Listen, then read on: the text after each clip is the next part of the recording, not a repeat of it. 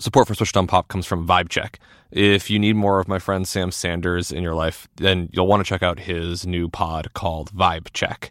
Each week, Sam and his two best friends, writer Saeed Jones and journalist and producer Zach Stafford, make sense of what's going on in the news and culture, from foreign policy to how to heal from a breakup. Every Wednesday, they check the vibe of what's going on in the world and how it all feels. It's like your favorite group chat come to life. Listen to and follow Vibe Check wherever you get your podcasts. Hey, it's Charlie. Today, I'm going to share with you one of my favorite episodes about summer for seemingly two unrelated reasons. First, I'm a deep believer in the role of sunscreen. You should wear it every single day.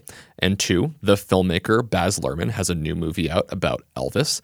I spoke with him in 2020 about one of the most interesting songs of all time. Everybody's Free to Wear Sunscreen. It's a bit of a musical mystery that unravels in a way that totally surprised me. I think you're going to really enjoy it. And I think you'll find an opportunity to correct me, because I originally thought that there were no pop precedents for major pop songs that were primarily spoken. I think there's others. If you know them, let me know. And without any further ado, here's the Sunscreen song.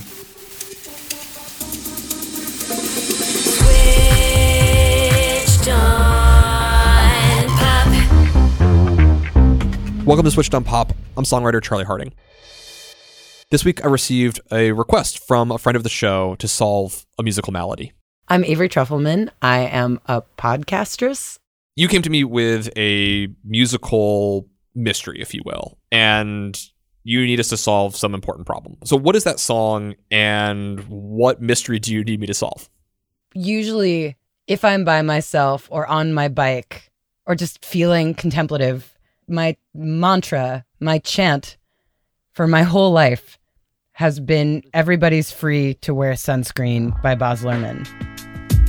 Enjoy the power and beauty of your youth. Oh, never mind. You will not understand the power and beauty of your youth until they've faded. But trust me, in 20 years, you'll look back at photos of yourself and recall in a way you can't grasp. And I have been listening to it since I was a little kid, like maybe 9. And it was because when I was on a family vacation in Florida, my mom and dad brought me into like a Virgin Records and said, you can pick out one CD. And I was a kid, you know, I was like, I think I had 3 CDs in my collection. I didn't know what I liked. And my parents were like, oh, well, this, you know, seems like a good place to start listening to music. And they held up Now 2. Now that's what I call music, volume 2. Now that's what I call music, volume 2, which, you know, at the time, it was the most cutting edge modern like music mixtape. Lo and behold, it was actually like a phenomenal mix. Really, really great. And it ended, shockingly, with Everybody's Free to Wear Sunscreen by Baz Luhrmann, which is just barely a song. I mean, it's a poem. It's a poem to music. Don't be reckless with other people's hearts. Don't put up with people who are reckless with yours. Floss. Don't waste your time on jealousy. Sometimes you're ahead, sometimes you're behind. The race is And it blew my mind. I mean, it was just so, in a weird way, it was almost a proto-podcast, you know? And I hadn't listened to anything like that before. And I listened to it constantly. I listened to it all the time. I revisited it over and over again. And I basically have committed it to memory. And it's a nice little shorthand because I just have this amazing cachet of wisdom that I can dispense at any time. I mean, someone will turn to me and be like, oh, I'm so stressed out. I'm so worried.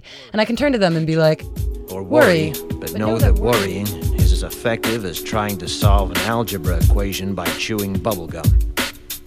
The real troubles in your life are apt to be things that never crossed your worried mind, the kind that blindside you at 4 p.m. on some idle Tuesday. You know, like I just have it. It's there. It's in me. And it's such a strange and beautiful thing. Yeah, I mean, I actually, too, remember this song very deeply because when I was in, I think, middle school, I heard it, and there's a line in there that says something along the lines of, like, do something every day that scares you. Am I right? Yes, do one thing every day that scares you. I, like, lived by that for years. No. Yeah. I think this song was low-key super meaningful. I mean, in a weird way, it's perfect that it was on Now too, because clearly it just meant a lot to a lot of people. But the question is like, why? So I know that part of the reason why this song made it into the world at that moment was that it rested on being this essential graduation piece. Yeah. Right. So it was a graduation speech when people were graduating. It was sort of this moment of reflection. But I also don't understand it. Like, it's, as you put it out there, like, it's a proto podcast. It's fundamentally strange. I've never heard anything quite like it. So Yeah. I guess what I want to know is, what do we need to unravel here? I mean, basically, it's this weird song that doesn't sound like anything else I had ever heard before and really doesn't sound like much since, honestly. I mean, my essential question in my life is, why is this song in my head? Which goes back to, why was this song on Now 2? Which goes back to, why was this song so popular? Which goes back to, what is up with this song and how did it get made? Because it doesn't sound like anything else. So I called up my co-host, Nate, our resident musicologist, to see if there was anything musically that we could detect that might point to its popularity. I have like the vaguest memory of this from my childhood, and listening to it again brings back a flood of memories.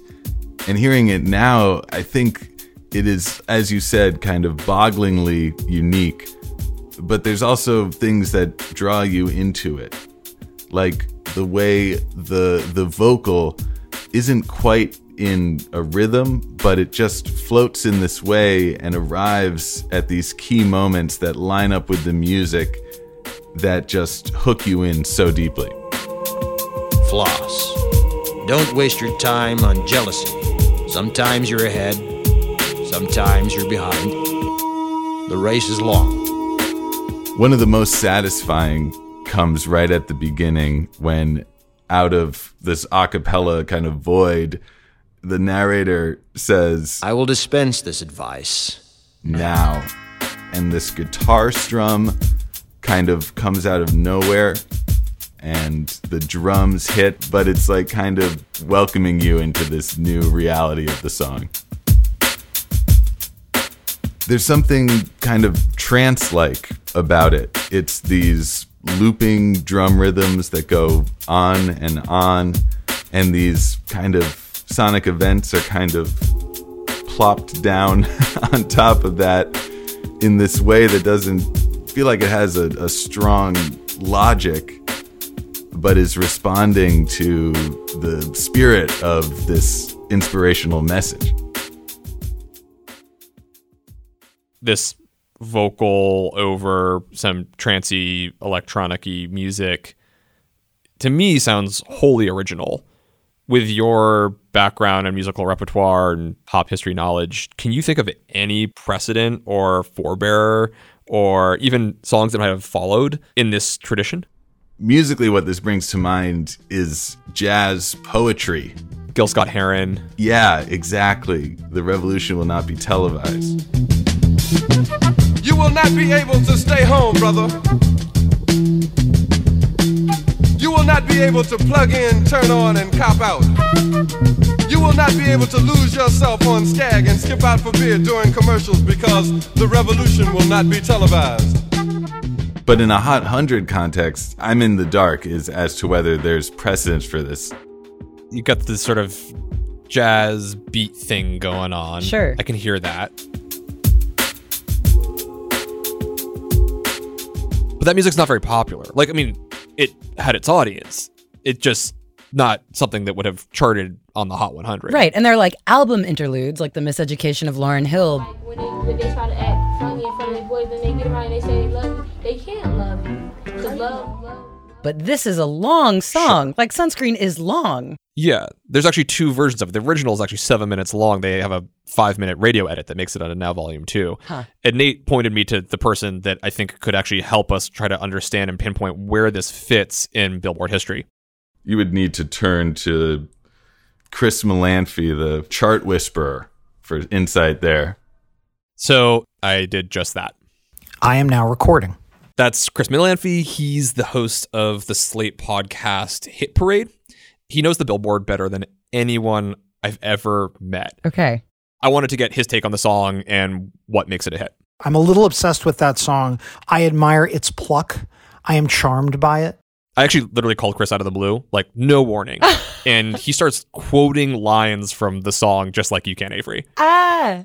The moment where the speaker implores you to dance like nobody's watching, or whatever he or she says, is quite moving. Dance. Even if you have nowhere to do it but in your own living room. There are several moments like that are moving. Even some of the moments that are comical, like, you know, cherish how good you look right now. You don't realize it until you're much older, but you look, however much you think you look terrible, you look great right now. But trust me, in 20 years, you'll look back at photos of yourself and recall in a way you can't grasp now how much possibility lay before you and how fabulous you really looked. That's meant to be comical, but it's also quite poignant. This song is so strange that it's embedded in his memory, of course. And like the master he is, he then starts racking his brain for the song's chart position, and he gets really close. In America, I believe it peaked in the mid-40s. I don't have my chart book in front of me. I'm going to guess like 46 or something like that. It actually made it to 45 on the Hot 100, so it did all right. It really did all right. The fact that it got to 45 on airplay alone for the period is quite impressive. 3 years later, when the retail single was all but dead, number 45 for an airplay-only single would not be impressive at all. But in 1999, it was quite impressive, especially for a song that is basically a speech over music, not even rap. You know, does not sound like anything else on the radio. I think this is an important point here. It's like the song was actually never released as a retail single, so you couldn't just like go out and buy it in a store on its own. You had to get it as either part of the original Baz Luhrmann CD or on Now Volume 2. And if it had been released as a single, it might have actually done even better. But this song didn't break into the top 40. It was in that way kind of like a middling hit in its time. Even though it was incredibly important to you and so many others, it didn't quite bust into the everybody knows exactly what's going on here. So it like wasn't on the radio. It's not like you could turn on Top 40 and like come across it. No, actually it was on the radio. Oh. And that's the only reason why it made it into the Billboard. Okay. It got radio play, which is particularly curious because I think this is the brilliant point here is that like there is nothing else like this on the radio, right? And it made me wonder is there any precedent in all of pop chart history that would have something like speeches over music? I would have to go back to the early rock era. I believe there have been speeches that have charted, albums of speeches. I'm not sure there's been a single. I could be wrong. Dr. Martin Luther King has charted albums of speeches, for example. Obviously, comedy records, you know, which are just speech, have done very well in the charts, but that's a different animal. It turns out there's at least one other track that's like just kind of sort of like it. Okay, I am remembering there is a predecessor. What's that? And it's in the early 70s. It's by a group that I believe called themselves Think. And the song is called Once You Understand. Hey, Dad, did you see my new guitar? I joined a group. Son, there's a little bit more to life than joining a group, playing the guitar. Yeah, Dad? What is there to life? Once you understand. It's very hippie era. It was a hit in like 70, 71. The reason I know it exists is it was ranked in the book The Worst Rock and Roll Records of All Time by Jimmy Guterman and Owen O'Donnell. I think I YouTubed it once, and if I recall correctly, Guterman and O'Donnell are right. It's pretty appallingly bad, and it's such a curio and a relic of its peak hippie moment. Okay, so this song, it peaked at number 53 on the Billboard Hot 100. 53, it didn't even do as well as Sunscreen, but it's responding to what's going on in the moment. This is the moment when things like, you know, Day by Day from Godspell. Day by day, day by day, oh dear Lord, three things I pray. Or I'd Like to Teach the World to Sing, the adapted Coca-Cola jingle, were hitting the charts. I'd like to teach the world to sing in perfect harmony. La, la, la, la. Like anything that felt really groovy, man, and it plugged into the times, man, was hitting the charts. So Think's When You Understand is the closest I can come off the dome to a record that is a predecessor to Everybody's Free to Wear Sunscreen. I don't know about you. I find this to be not a particularly satisfying answer. Like, this is not Sunscreen style material, right? No, and the thing that makes Sunscreen so weird is that there is no refrain. I mean, he says wear sunscreen at the beginning, and I know the extended cut has like a little song chorus that's a bit like shoehorned in there. Brother and sister, together we'll but they're not even trying to get a rhythm. Like the background music changes, the thrust of the essay changes. It's constantly just propulsive and moving forward. It's not trying to be rhythmic. With this one really bad exception from nearly 30 years prior, the Sunscreen song still seems to be a total anomaly. And yet somehow it makes it to the middle of the charts. And so I asked Chris, what should I do to continue this investigation? What clues could we look for to understand how it became a hit like no other? You have to follow the path that it took. It is among the most 90s songs that ever 90'd. It fuses together early 90s house music, the career of Baz Luhrmann, the first wave Internet 1.0 version of the meme. It's got so much 90s stuff going on, all baked together, which is what I love about it. Perhaps one of the most 90s things about the song is that it ends up on the Now records. And those records were ubiquitous in the late 90s. That's how you picked one up. They were all over these Virgin Megastores. And the commercials were everywhere. Oh my gosh, all the time with the ridiculous graphics. The wait is over. Now 2 has arrived.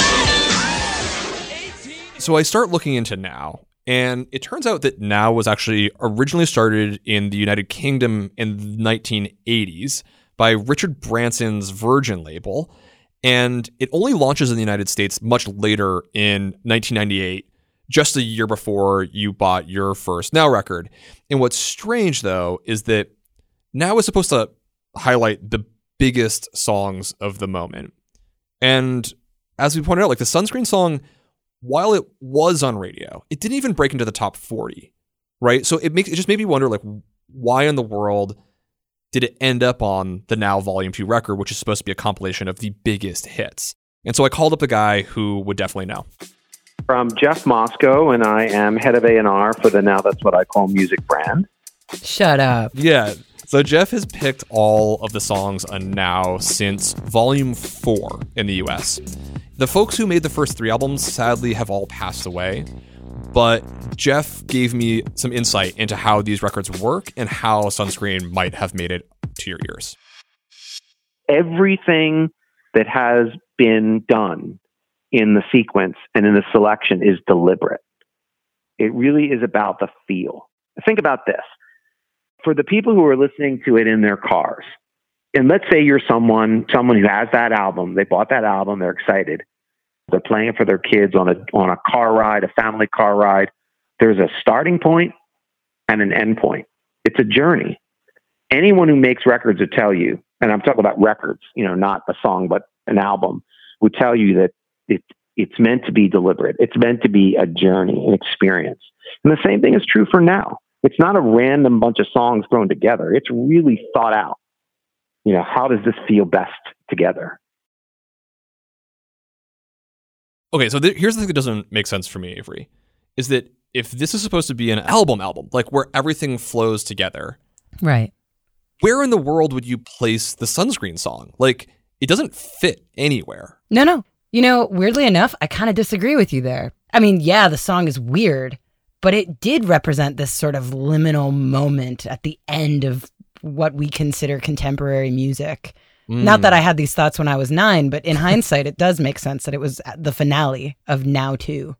Okay, so it actually fits on the CD for you. I don't think there's never been another Now like it, though. Like, there's never been that final cultural touchstone graduation speech kind of thing before or since. No, it's true. I remember I bought like Now 13 later, and I was expecting to go on a journey with it, and it wasn't the same thing. So it made me wonder, like, then how is Jeff going about and actually picking these songs that form this complete, perfect album?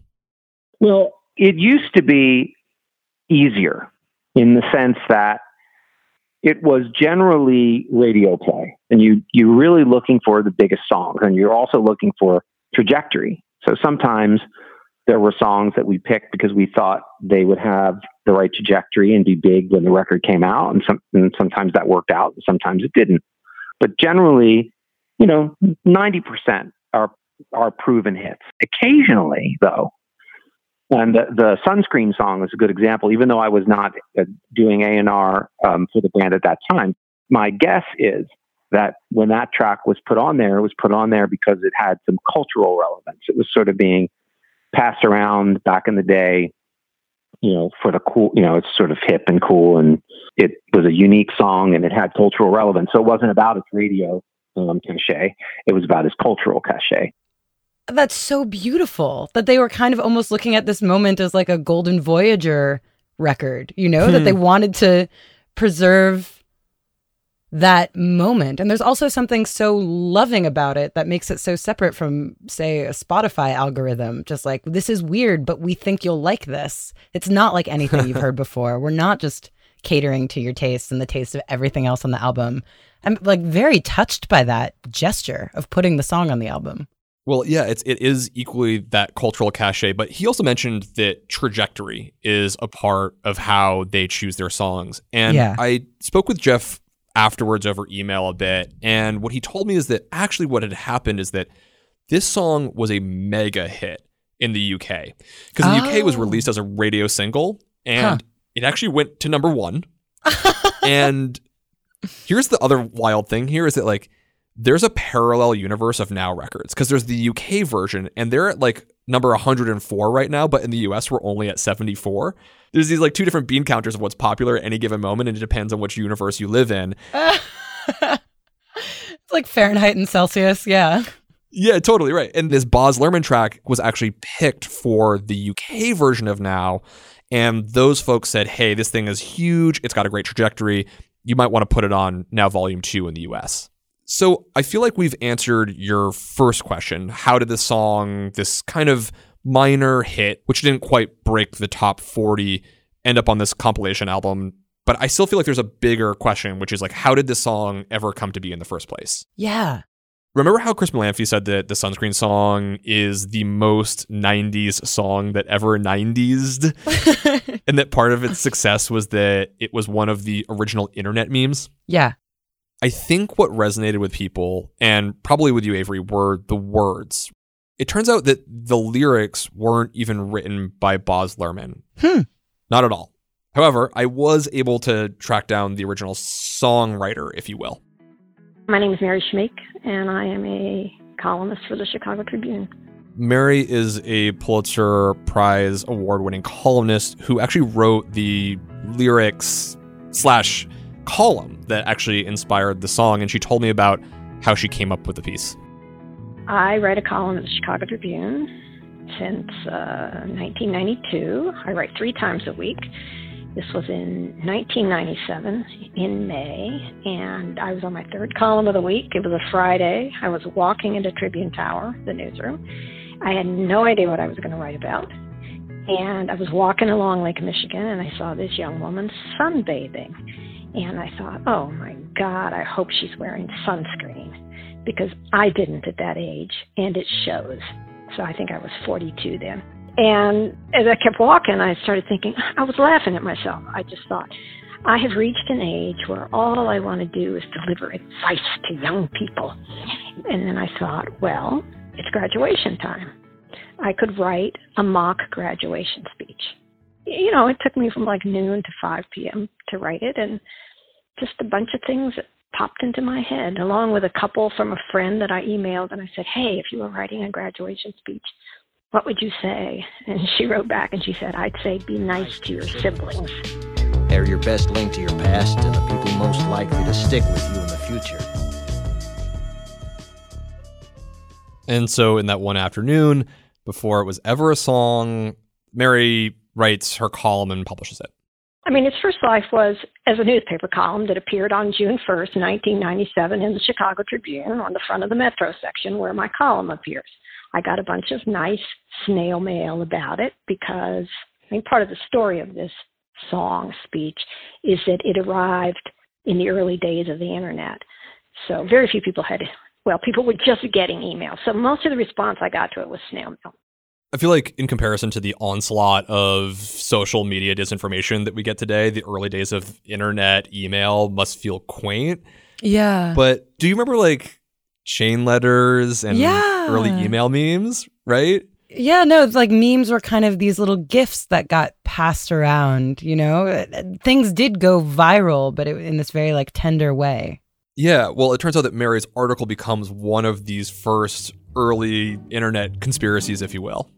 And then a couple of months later, I started getting emails from people saying something very strange has happened to me. I just got an email with a column of yours that I read in the Tribune a couple of months ago. But now it says that it was Kurt Vonnegut's graduation address to the Massachusetts Institute of Technology. So Kurt Vonnegut's, of course, one of the most acclaimed authors of the time. He's most famous for his book Slaughterhouse-Five. He was known as a commentator, and it seemed reasonable that Vonnegut could have written the piece.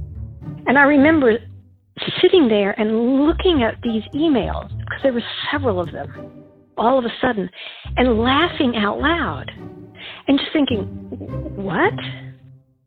For about 15 minutes, I thought it was funny, and then a guy, also a journalist, wrote me. He had gotten it, I think, from his sister in Denver, and he said, you know you have a problem here, don't you?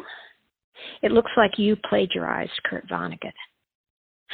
And that just took my breath away. And I had a moment where I thought, oh my God, did I? You know, because you hear about people who plagiarize and they say, oh, I was in some black hole. I don't know what happened. And then, you know, so I went through, you know, like a nanosecond of mental review and realized that, no, these are the exact circumstances under which I wrote that column. But I realized I did have a problem journalistically, that people were going to start accusing me of stealing something. So that very day, I started trying to find Kurt Vonnegut. So she starts by picking up the only clue that's left on the email chain. She calls MIT. Oh. Yeah, right? It makes sense. Like, he Smart. supposedly gave this graduation speech at MIT. MIT's a bust. Vonnegut didn't deliver the commencement speech that year. It was Kofi Annan. And MIT doesn't have Vonnegut's phone number. So she tries his publisher. That's a bust. Can't reach him. Calls a book reviewer. Another dead end. But she finally finds her way to Kurt. And then I called one of the Tribune correspondents in New York who was very plugged into people. She somehow found a phone number for Kurt Vonnegut. And I was so nervous, and I called him, and he picked up. And I said, hi, I'm Mr. Vonnegut. My name is Mary Schmeek, and I proceeded to explain. And he just barked a laugh, and he went, oh, my God, it's you. And then he proceeded to tell me that he, too, had been bombarded by all of these people, thinking that he'd written this, including his wife, who said, honey, I didn't know you gave the graduation speech at MIT. And, of course, he had no idea what was going on. I at least knew what those words were. He didn't. She clears the whole thing up, cleans up the misattribution, and totally puts the internet meme to rest. It's like every step of this has been hallucinatory to me and hilarious, except when it's just been weird. And it's about to get one step weirder for Mary. Oh, I don't know. A few weeks later, I think, I get another voicemail, and it's a guy with an Australian accent. I can't do an Australian accent, but he says, you know, Mary, my name is Baz Luhrmann. I'm a movie maker in Australia. And he explained that he had gotten a hold of this piece, and then he said, in a very movie maker phrase, I have an idea for the material. What the filmmaker Baz Luhrmann does with the material when we come back. This is exciting. Support for Switched on Pop comes from Vibe Check. If you were an Intuit fan and you are missing Sam Sanders, then have no fear. He's back with another great pod called Vibe Check. Each week, Sam and his two best friends, writer Saeed Jones and journalist and producer Zach Stafford, make sense of what's going on in the news and culture. From Elon Musk and foreign policy to how to heal from a breakup to Usher's Super Bowl halftime show, they check the vibe of what's going on in the world and how it all feels. They're currently doing a series called Hey Sis, where they're highlighting the compelling stories of Black women and their achievements. They're being joined by special guests Regina King, Audie Cornish, Raquel Willis, and more. VibeCheck is your favorite group chat come to life. You can join the weekly Kiki every Wednesday. Listen to and follow VibeCheck wherever you get your podcasts. Can't believe Sam made me say Kiki. Your last day of vacation and you found time for a deep tissue massage followed by a long mud bath, then a 2-hour nap. Because you're an American Express Platinum Card member and booked your stay at a fine hotel and resort through Amex Travel, which means a 4 p.m. checkout. And those relaxing vacation vibes can keep going at the airport in the Centurion Lounge. Just a splash. Before you board the plane, back to reality. That's the powerful backing of American Express. See how to elevate your travel experiences at americanexpress.com/withAmex. Terms apply. So I called up Baz Luhrmann to figure out why in the world would he want to set this column/meme to music. Hi, I'm Baz Luhrmann, and I am a writer and producer and director and occasional music producer. Baz seriously clearly loves telling this story. It's one that I feel like you just can't make up. Because Mary's side of the details, I think, are utterly wonderful. Like, it's all kismet. Baz's side are equally bizarre. Like, this song just shouldn't have happened. But here's how he tells it. Although I'm known for films, like music has always been this great passion of mine. You know, I started in opera and music theater, and I was always doing moving pictures, but I was always into music. Okay, so this is the era where Baz is creating the modern Romeo and Juliet film featuring Leonardo DiCaprio and Claire Danes. I'm sure you remember it. Romeo plus Juliet, yes. I, pilgrim, lips that they must use in prayer. Well then, dear saint, let lips do what hands do. They pray, grant thou. So he's working with an assistant on this film, this guy named Anton Monstead, and they start scheming about this love for music. You know, Baz loved musicals, and he's in the early stage of dreaming up Moulin Rouge. He wants to reinvent the modern musical, but he wanted to find a way to get his hands dirty in music production and finds an opportunity to release some music. There was some issues in Australia, and I thought, why don't I make this little charity album? And what I'll do, I'll call it Something for Everybody, which is take a lot of my pre-existing music from everything up to Romeo and Juliet, because that's the last film I'd made, and, you know, either remix it or reinterpret it or have a cover done of it, just to make this charity album. And we're in the middle of doing it, and at that stage, Anton, who's considerably younger than I am, comes to me and he goes, you know, there's this speech on this thing called, it was a new invention called the World Wide Web. And I was going to be working with Kurt Vonnegut. And the idea, I was going to do an opera with him on Slaughterhouse-Five. And I hadn't actually met Kurt. I'd just been exchanging with him, and it was going to be in Berlin. I thought, wow, this will be amazing. I'll go give up, you know, between movies, I'll go and do an opera, and I'll do it with Kurt Vonnegut. And he said, Kurt Vonnegut's written this amazing commencement speech, and it's on the World Wide Web. Okay, so obviously Baz and Anton have been duped. Yeah. And we read it, and I thought, yeah, gee, wow, Kurt, absolutely what? That's got to be the greatest commencement speech. I mean, that is so good. I thought, why don't we get Kurt to record it? So it turns out, when we contact, I think actually Kurt's wife, that it's a hoax, and he never wrote it. So it's probably the first internet hoax, really. So Baz discovers that, in fact, of course, Mary, not Kurt, had written this piece, but it doesn't deter him. I mean, in the end, her observations, you know, do one thing every day that scares you, you know, those ideas in the commencement speech, you know, were relevant and meaningful and touched everyone. So Baz decides he's going to forge ahead anyway, gets Mary and the Tribune's permission to record the article, and then he mashes it up with music from a song that he's done for the Romeo and Juliet soundtrack called Everybody's Free. Oh. So I thought, well, look, why don't we just record it as a spoken word piece over Everybody's Free? Now, Everybody's Free was a dance club song that was huge in the 80s in England. Everybody's free.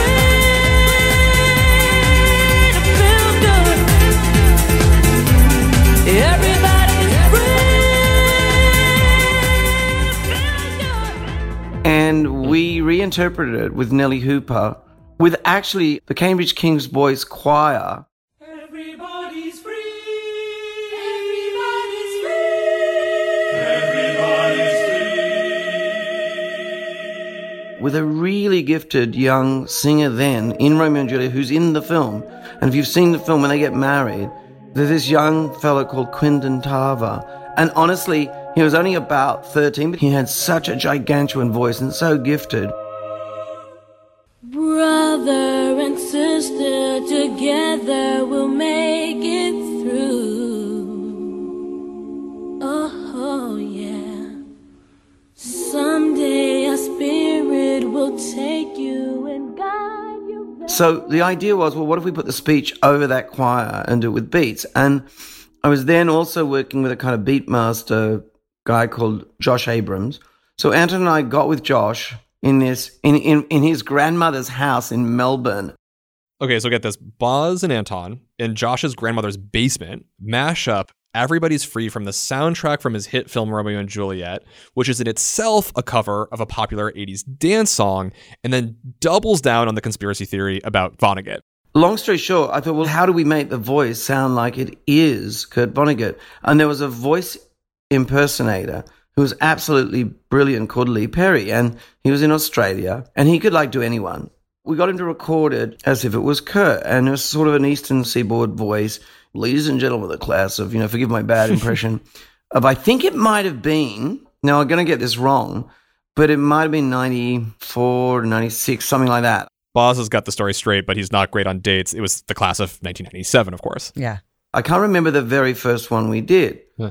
And so we record the VO. We spent a lot of time really just matching it up. And at the time, he finished it and I went gee, it was 99, let's say 96. I said, what if no one listens to this till 97? It's commencement speech. I said, well, let's do 97. So he did 97. I said, look, do it. And we got to 2000, thinking no one will ever want to listen to this after 2000. And so we used to re-release it because it was always sort of charting.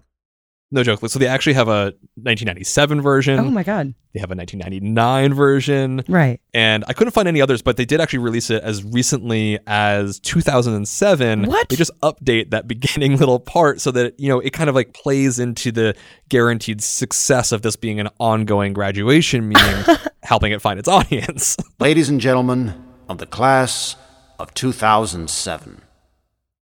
So Boz is just playing on meme on meme on meme. He's just mashing it all together.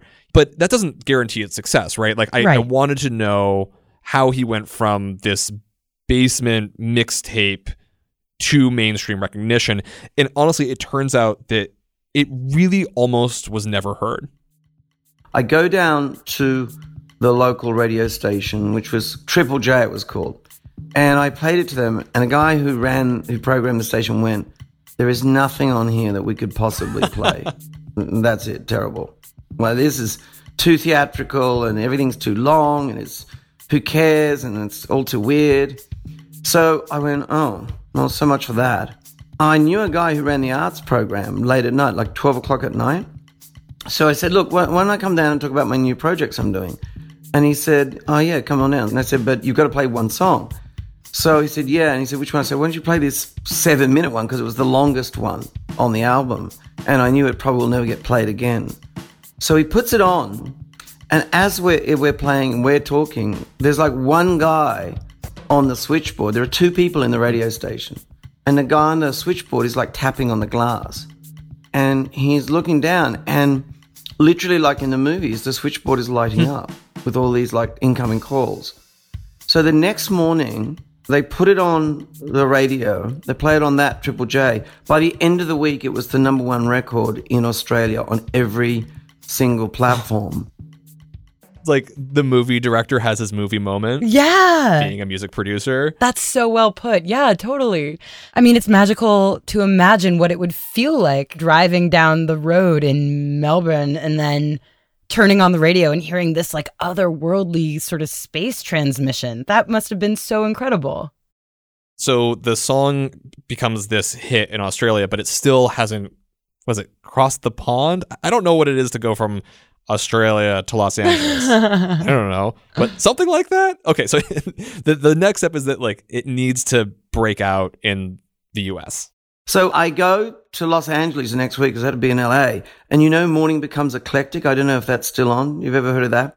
I listen every morning. I live in Los Angeles. Oh, it's still on? Oh, it is the best program in radio in the United States. Like, I have to admit, that's obviously definitely my subjective experience, but I love my local public radio station, KCRW, and they have honestly some of the best new music anywhere, in my opinion. So Baz goes on KCRW. There was this great DJ on it who I used to listen to every time I went to LA, and I did the same thing. But I said, look, I hardly, I don't often get out there and do PR and stuff and talk. I said, I'd like to come on to go on your projects. I did, but you have to play one song.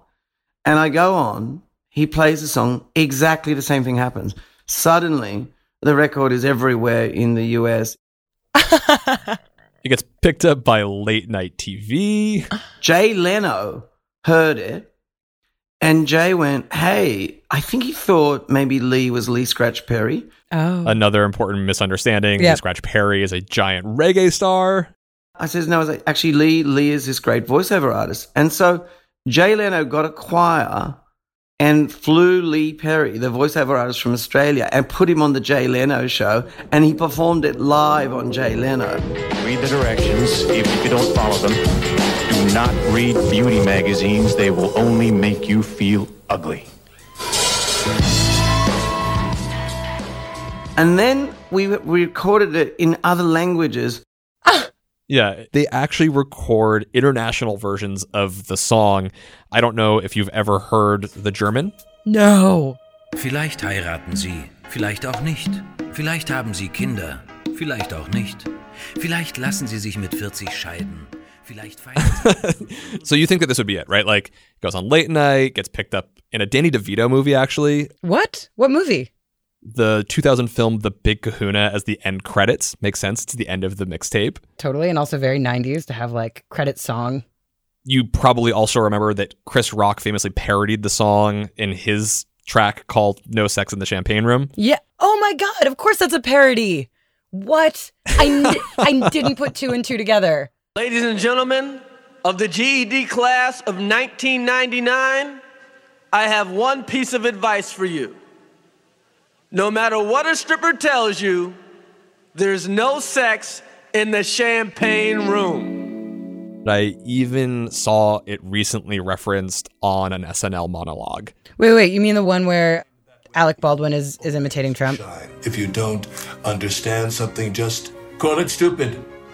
Never wear sunscreen.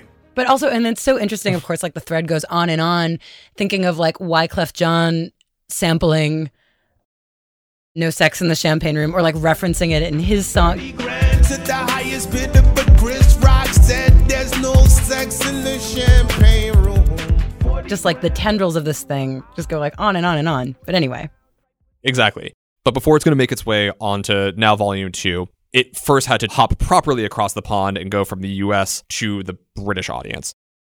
It had not been released in England, and by then the buzz had grown so big that people were saying, where will it chart? And it arrived in England at number 1. And that kind of brings us full circle. The song was such a big hit as a single in the UK that it was a candidate for Now Volume 2 in the US, and it makes its way into your life, Avery. You've been heeding its sound wisdom for over 20 years. Yeah. Given the long life of Everybody's Free, I asked Baz what it meant for him all these years later. This song has a legacy unlike any other. Like, I think it's totally inappropriate to call it a one-hit wonder. It is an iconoclastic work. There has been no song before it or since that is anything like this. How do you feel about that legacy?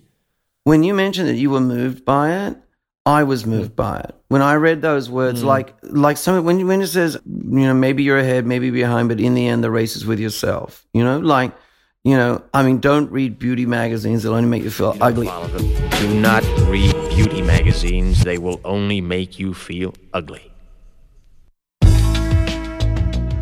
I still read fashion magazines, right? But the truth is that it is full of wisdom. And I heard stories, real stories of, because there was quite a to-do around it when it first came out, that some mother or young mother might be driving along and it would come on the radio and some people would just pull over their car, and just start weeping. You're not the first person who said it actually affected their life.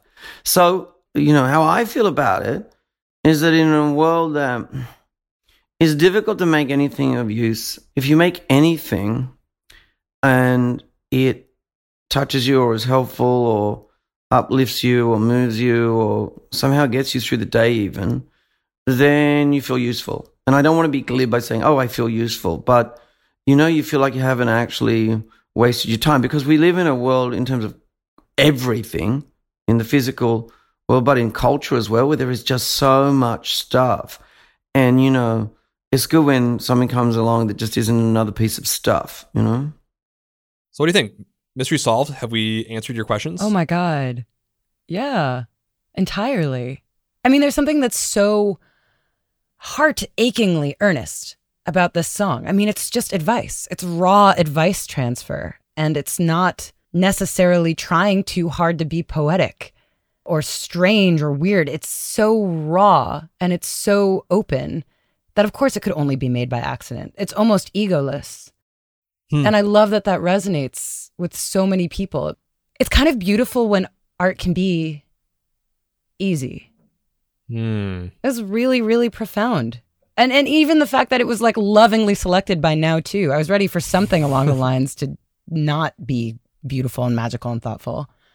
Can I give one thing I'm disappointed about? Yeah. I just don't understand why the voice actor had to be Vonnegut-y. Because Mary does get left out of this. And it does matter whose perspective the writing comes from. Of course, now I'm like, well, as a kid, I think that would have changed the way I heard it if it was the voice of a woman in her 40s. But then again, maybe that's the only way people could listen. When I spoke with Mary, she actually told me about how there was this BBC documentary about the Sunscreen song, and they actually re-record it with her as the voiceover. No way! Enjoy the power and beauty of your youth. Oh, never mind. You will not understand the power and beauty of your youth until they've faded. But trust me, in 20 years, you'll look back at photos of yourself and recall in a way you can't grasp now how much possibility lay before you and how fabulous you really looked. And she got all of these letters. Here's what she said. Let me just add one more thing. Please. Since the BBC piece, I have heard from so many women who were, probably your age when they first heard it, who are like in their 30s or 40s now, who have said, oh my God, I'm so glad to know a woman wrote that. That somehow they hear it. They'll say, I liked it before, but when I know that it came from the mind of a woman, I hear it differently. And that's just an interesting little perception to me. Does it matter, really? There is just more ire about women's voices. They're taken less seriously for vocal fry and upspeak and all these verbal tics that by and large authoritative male voices are able to get away with. But also in some way, I like the way she framed that. It's almost like early female authors in the 1800s taking on male pen names. Right. I think maybe that's one of the only ways it could have reached the wide audience it did and had the success it had was through this authoritative Vonnegut-y voice. And maybe that's just the only way it could have happened. And also for a lot of people that it probably was playing into hoax that they had heard about, right? It's just like, it's the mashup of those memes. But I hear you. I think it's really important. And I wanted to ask both Baz and Mary, if they were to write the song today, how would they update the lyrics?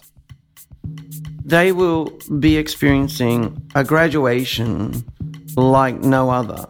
And for all of the negative sides to that, it will be as if it happened during a time of great global cataclysm.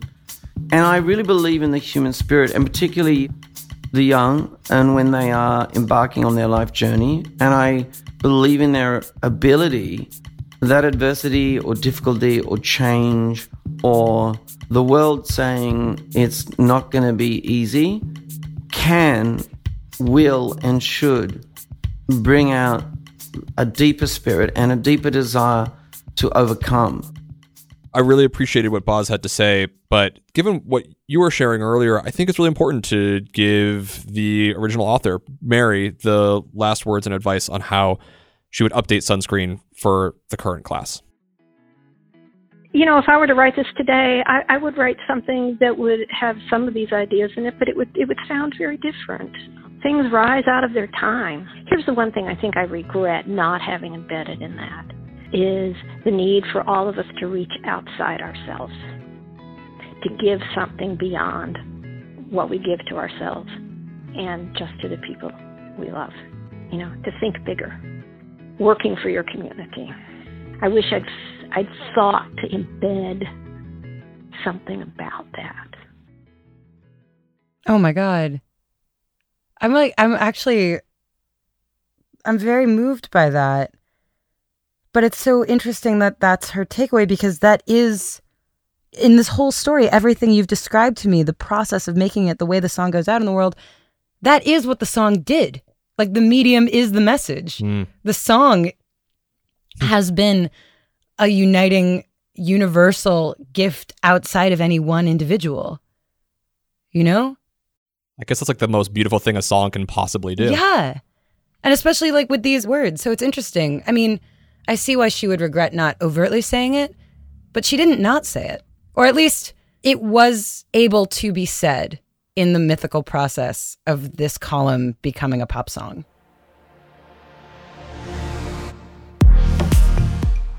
Switched on Pop is produced by Bridget Armstrong, Megan Lubin, Nate Sloan, and me, Charlie Harding. Brandon McFarlane edits, mixes, and masters the show. Iris Gottlieb is our illustrator. Abby Bard is social media. Nishat Kurwa and Liz Nelson are our executive producers. We're a member of the Vox Media Podcast Network. I want to say thank you to Avery Trufelman for bringing me this really fun story, and an extra big shout out to Chris Melanphy, who chatted with me for hours about all of the background of this song. I really recommend that you check out his podcast, Hit Parade. You can catch Switched on Pop on social media at Switched on Pop. We'd love to chat with you and get ideas there. We'll see you next Tuesday to talk Gaga, and thanks for listening.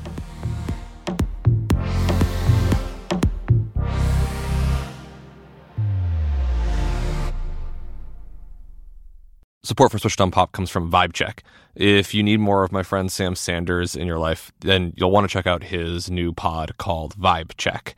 Each week, Sam and his two best friends, writer Saeed Jones and journalist and producer Zach Stafford, make sense of what's going on in the news and culture, from foreign policy to how to heal from a breakup. Every Wednesday, they check the vibe of what's going on in the world and how it all feels. It's like your favorite group chat come to life. Listen to and follow Vibe Check wherever you get your podcasts. An epic matchup between your two favorite teams, and you're at the game getting the most from what it means to be here with American Express. You breeze through the card member entrance, stop by the lounge. Now it's almost tip-off, and everyone's already on their feet. This is gonna be good. That's the powerful backing of American Express. See how to elevate your live sports experience at americanexpress.com/withAmex. Eligible American Express card required. Benefits vary by card and by venue. Terms apply.